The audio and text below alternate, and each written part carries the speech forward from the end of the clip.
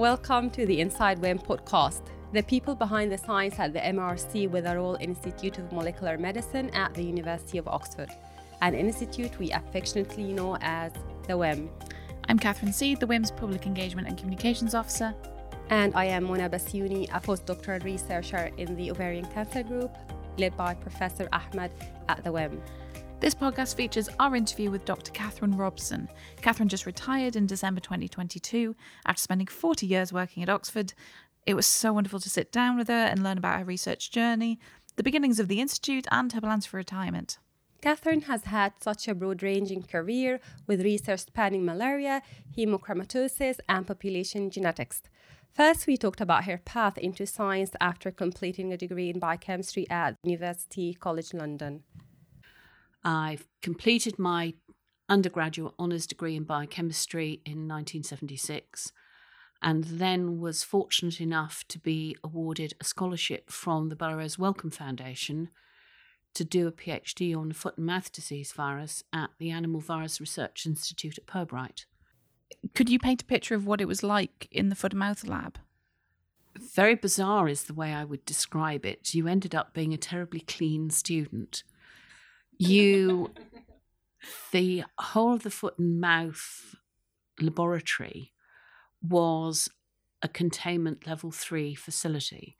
So basically you went into work in your home clothes, you stripped down, walked through a dry shower barrier, put on clothes that they provided you with, and then you got dressed and you went into work. And when you left work, you showered and you washed your hair. And then you put your own clothes on, dried your hair and went home. It did mean that you didn't actually need to take a shower or a bath at home. And a lot of your laundry, therefore, was done for you. So it was a bonus that you wouldn't necessarily understand when you were given the post. What were your next steps after your doctorate? I went to a conference at the end of my second year and was fortunate enough to meet someone who gave me some, again, very wise advice. And that was to apply for a postdoc then, rather than wait till I'd finished my PhD. So I wrote 5 letters to the labs I thought I wanted to go and do a postdoc in, and I received 4 offers. And the lab at the top of my list was Bert O'Malley's Department of Cell Biology at Baylor College of Medicine in Houston. So that's where I ended up for 3.5 years. And I learnt how to clone and sequence genes, and the project I had was to clone and sequence the gene for the enzyme phenylalanine hydroxylase, which is what is mutated in the inherited disorder phenylketonuria. It was at the time PKU was believed to be a disease of northern Western Europeans. It was not thought to be elsewhere. And because my boss was Chinese, he had Chinese contacts. And it turned out that 10% of adults in Chinese mental institutions were there because they had undiagnosed PKU. It's now diagnosed because they know to look for it. I started applying for jobs back in the UK, and there was a job advertised in Oxford led by David Wetherall, and it was to clone and sequence globin genes. So I thought, I can clone and sequence any gene because that's what I've been doing in Houston. So I applied and got a very lovely letter back saying, terribly sorry, the post has been filled. P.S. Would you like to work on cloning and sequencing malaria genes? So I wrote back immediately and said, yes, please, because it linked my interest in infectious disease with the experience I'd got in working in cloning and sequencing genes. So I arrived in Oxford in April 1983. We ended up making expression libraries. And someone from my Pirbright days was generous enough to make me 2 very, very long oligonucleotides at no expense. And we used them to screen the library. And we found the gene that we intended to find, and we found a gene we weren't intending to find. And the gene we weren't intending to find turned out not to be known about at the time, but it shared with the circumsporozoite protein the same motif, EWSP-CSV-TCG. And that's a very unusual motif. It's found in a number of other proteins such as thrombospondin and properdin. And it turns out that both TRAP, thrombospondin-related anonymous protein, we now call it adhesive protein, and circumsporozoite protein are on the surface of the sporozoite. And the sporozoite is the form of the parasite that the female mosquito injects when she has a blood meal. And it has to find its way to a hepatocyte, which it infects. And it then takes 7 days to go through the life cycle to release merozoites. And the merozoites then have to find a red cell, infect a red cell, and then you have a 48-hour cycle when new merozoites are released from an infected red cell. And what we didn't know at the time was that TRAP is a key protein in how the sporozoite moves. So think of snail and slug trails that you see. That's exactly what happens with both circumsporozoite protein and TRAP. So it is key in how the sporozoite moves and finds and recognizes the hepatocyte. And it's now ended up being in vaccine trials.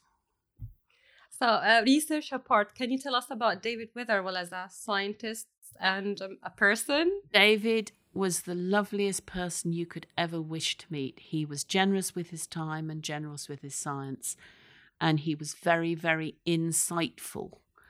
And this was the advantage he had as a clinician because he understood the disease. And he also understood that if you were doing good science, you needed to be allowed to do good science, because that way there would be discoveries made. And during the time that we were on level 7 in the JR, when we were in the Nuffield Department of Medicine, there were a huge number of breakthroughs made. And that was basically because he left people to get on and do interesting science. And you arrived before the institute took shape? When I arrived in Oxford, the concept of the Institute of Molecular Medicine was being hatched. And where the institute now is was a white building called the Nuffield Institute for Medical Research.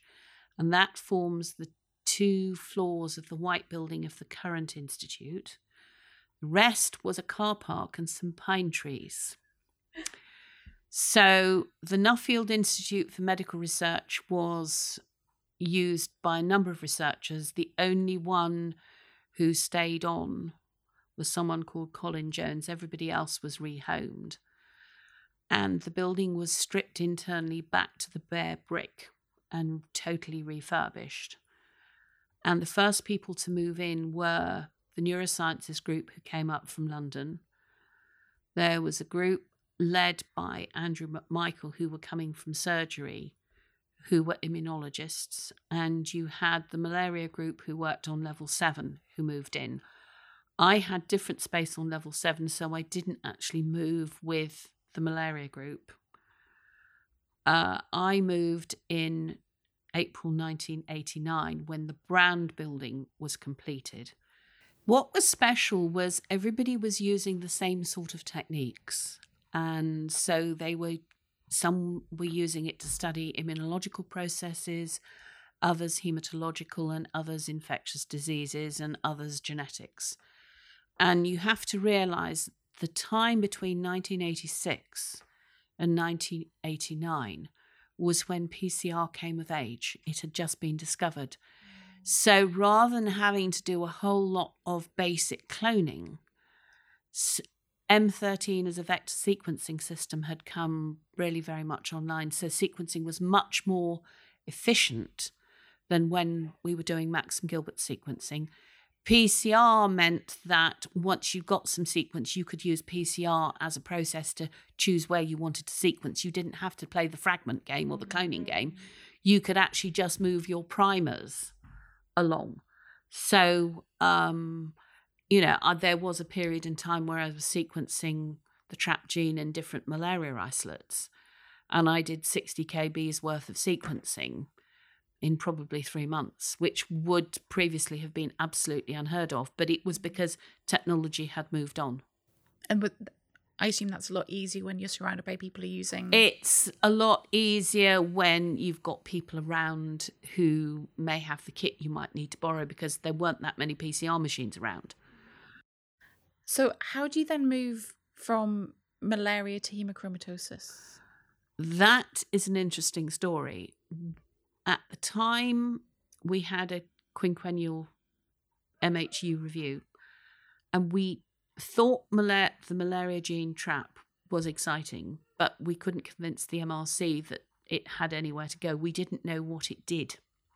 And it wasn't until we could actually play transgenics that we knew what it was. So it was felt that I was a bit of an outlier in the molecular hematology unit, and therefore I needed to do something that was more related. One of the issues with thalassemia patients is they have secondary iron overload due to the high turnover of red cells and problems with erythropoiesis.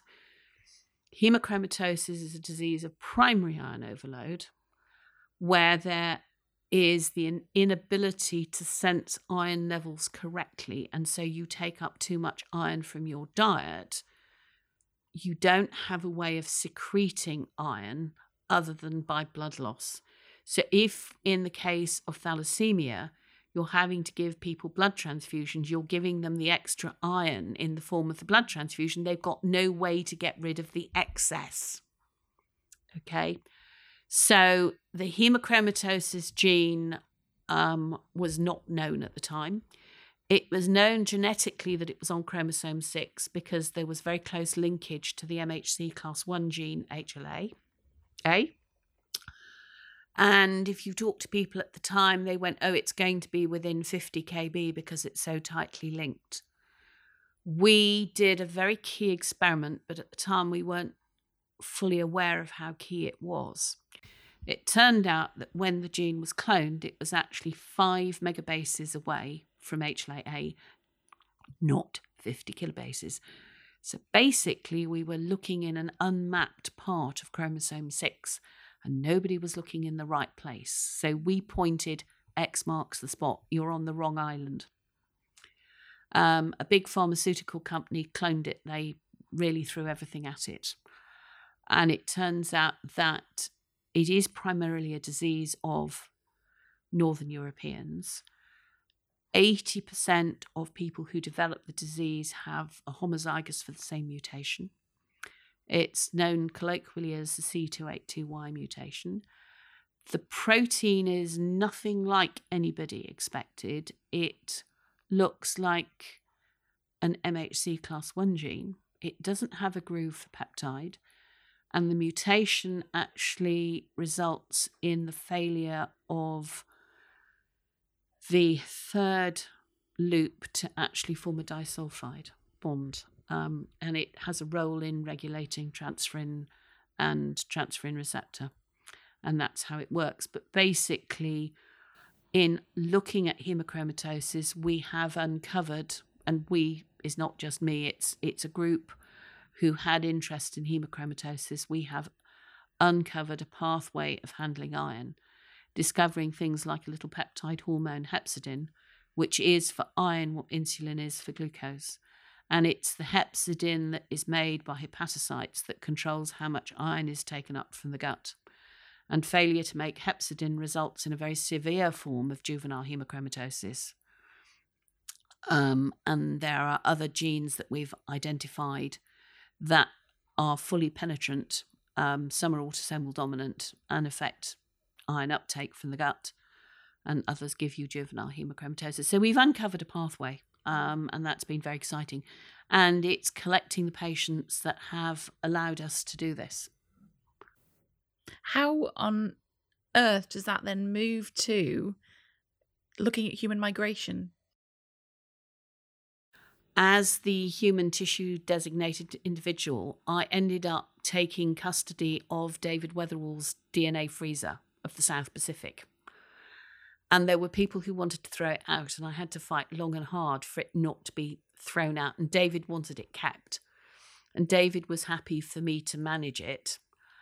And at the same time, we had 3 different requests, one via Doug, one via someone who'd worked with John Clegg, who'd worked very closely with David and had been involved in working with some of the samples previously, and one with David Weatherall. And everybody wanted to use the same technique, but they wanted to use the same technique, but to get a different result. Now, this sounds a bit bizarre. We had population linguistic people who wanted to look at DNA patterns using single nucleotide polymorphisms to look at whether there were polymorphisms linked to linguistic patterns. We had other people wanting to look at population migration and archaeology in the South Pacific, and other groups who were studying infectious disease in the Pacific populations, and they needed to know whether, in fact, genetically the population they were studying was more genetically at risk than the surrounding islands. But the technique everybody needed to use was single nucleotide polymorphisms. So I said, hey, folks, we're only going to thaw this DNA once. It's very, very precious. We don't know whether the SNP analysis will work, but in fact, we were fortunate because the DNA had been collected in the 1980s and was very concentrated. It was perfectly fine. And because the 3 groups were made to collaborate, instead of doing a low-level SNP analysis, we did a much deeper SNP analysis and we all collaborated. And that has led to a number of publications over the last few years in journals such as Science and Nature. So I may have been the safety officer, but I was doing some science in the background. Yeah. And it's now going off for sequencing. Brilliant. So it's going off for whole genome sequencing. And the point you need to understand is that we had the ethics that the samples have been collected under in the 1980s was for thalassemia studies. So we had to we couldn't reconsent because the samples had been totally anonymized. We went to the university committee, Oxtrec, to say, what should we do? And they said, it's actually unethical not to reuse the samples because this population has been underrepresented in all the global genetic studies, and there is a lot for them to benefit. So we looked at the consent that John Clegg had got in his filing cabinet, and there were letters from ministers of health for this island and that government. So we contacted the embassies and they said, no, please feel free to reuse the samples. We've got too much to gain. How did you move to the health and safety role? How I got into health and safety was the university insists that each department and each building has a health and safety committee. And Andrew McMichael was the director of the institute from 2000 when David Weatherall retired until 2012 when Doug Higgs took over. And he asked me to be the institute safety officer. And at that time, it was basically chairing 3 committee meetings a year and not much else. Things have moved on the safety front, and it became much, much, much more of a hands-on job. And we had a QQR in 2000, and it was the first QQR Doug had. And the MRC needed to cut budgets, and the budget they cut was mine. So my science, my hemochromatosis went. By then, we were handing over the hemochromatosis diagnostic service that we'd built up to the NHS. And that has expanded such that they now do parallel sequencing of 6 genes that could be mutated at once. So we've seen what was lab being translated into diagnostics. So that's revolutionized that. So in a way, it wasn't a bad time, but I'd also started because Doug had asked me to start doing studies as the genes expressed in red cells. So we were doing some transcriptome work, but it wasn't far enough progressed. So I ended up, the group closed, and I ended up doing health and safety. And at the same time, the Human Tissue Authority legislation came about. How did things shift as of March 2020, and what work was going behind the scenes? We had to get risk assessments in place for working with COVID. Nobody in this building had any experience with COVID. Now, that was another thing that I had to be able to bring to the table, is I breed pedigree cats as a hobby. And there is a condition, infectious condition in cats called feline infectious peritonitis, and that is due to a coronavirus. So I was more aware of what coronaviruses can do and how coronaviruses can mutate than probably anybody else in the building. So I brought that. So we were working 24/7 to get risk assessments in place, get people trained up, and put controls in place that meant people could come into the building safely. It meant sticking up signs everywhere, keeping everybody 2 meters apart, putting in electronic controls for booking space, which meant that people could emotionally feel safe when they were working, because they were going to be under stress to get through the experiments and get the data that was required. And you probably have quite a good overview. What are some of the highlights that just stand out from your mind in terms of the type of COVID research that went on? The number of publications and the huge collaborations that went right the way across Oxford. I mean, science is competitive, but you have to realise everybody in Oxford worked together.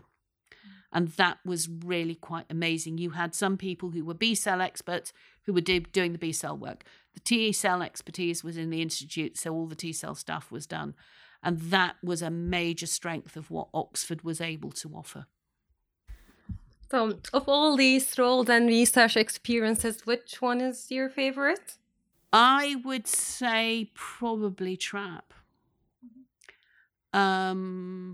Once we realised how important it was, and we'd always believed, because of the central portion was so heavily conserved, and a lot of malaria genes are very, very sequence variant.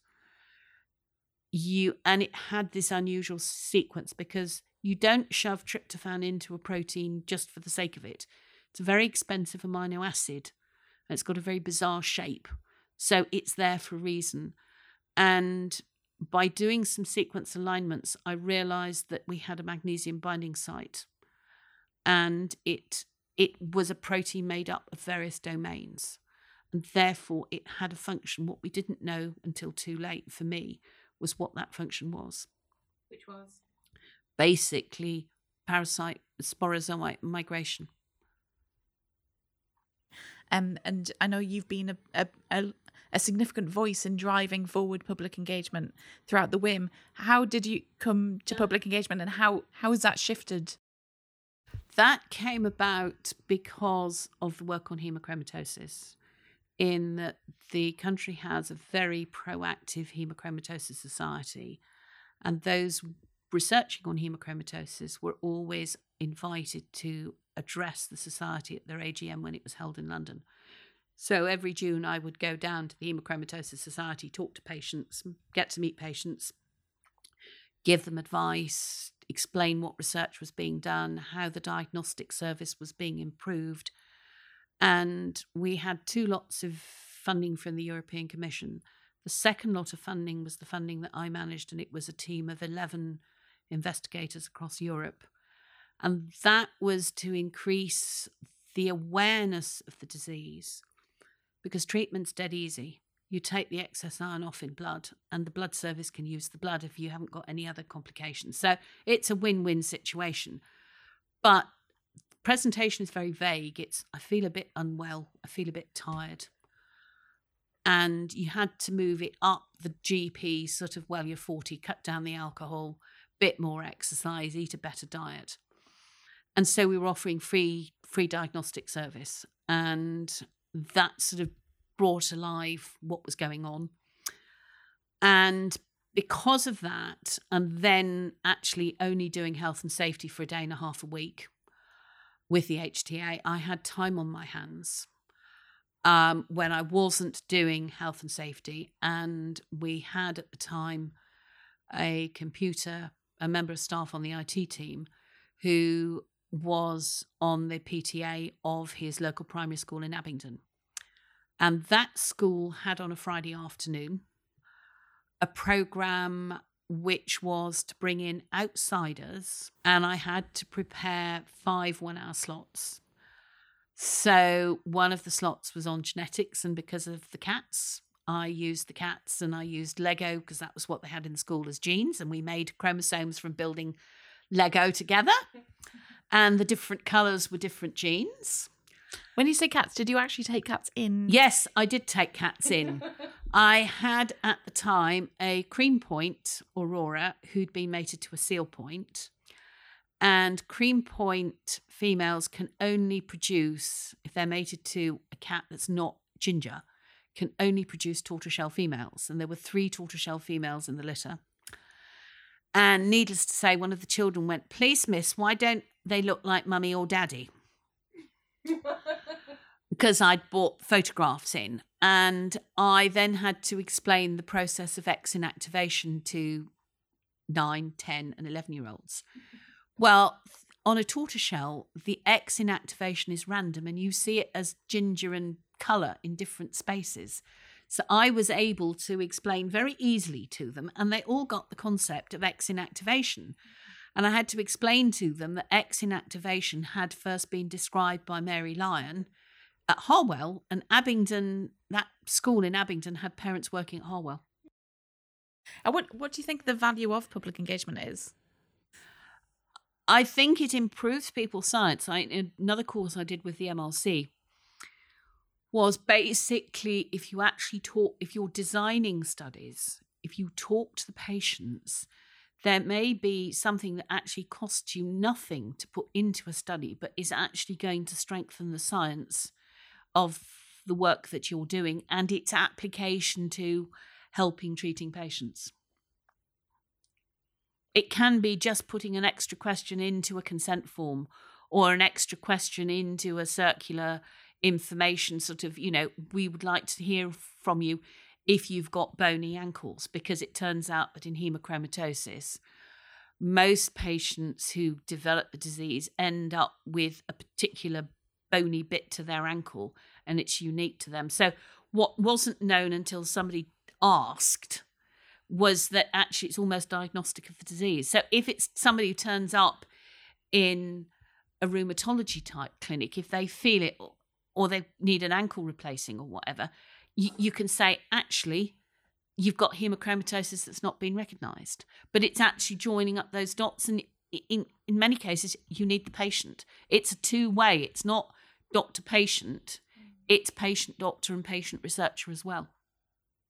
Where are you at and what are you looking forward to do? I'm retiring in 10 days' time. Okay, so what's next? What's next is I'm a mad keen gardener, so I've got stuff to do in the garden. I have finally bred the elusive lilac torty tabby point Burman, who I took to a show 2 weeks ago, and I will be showing her next year when she's an adult. So I've got the cats, I've got the garden, and I will do some museums, galleries and gardens. This has been Inside WIM. If you like the podcast, please subscribe, like, or review.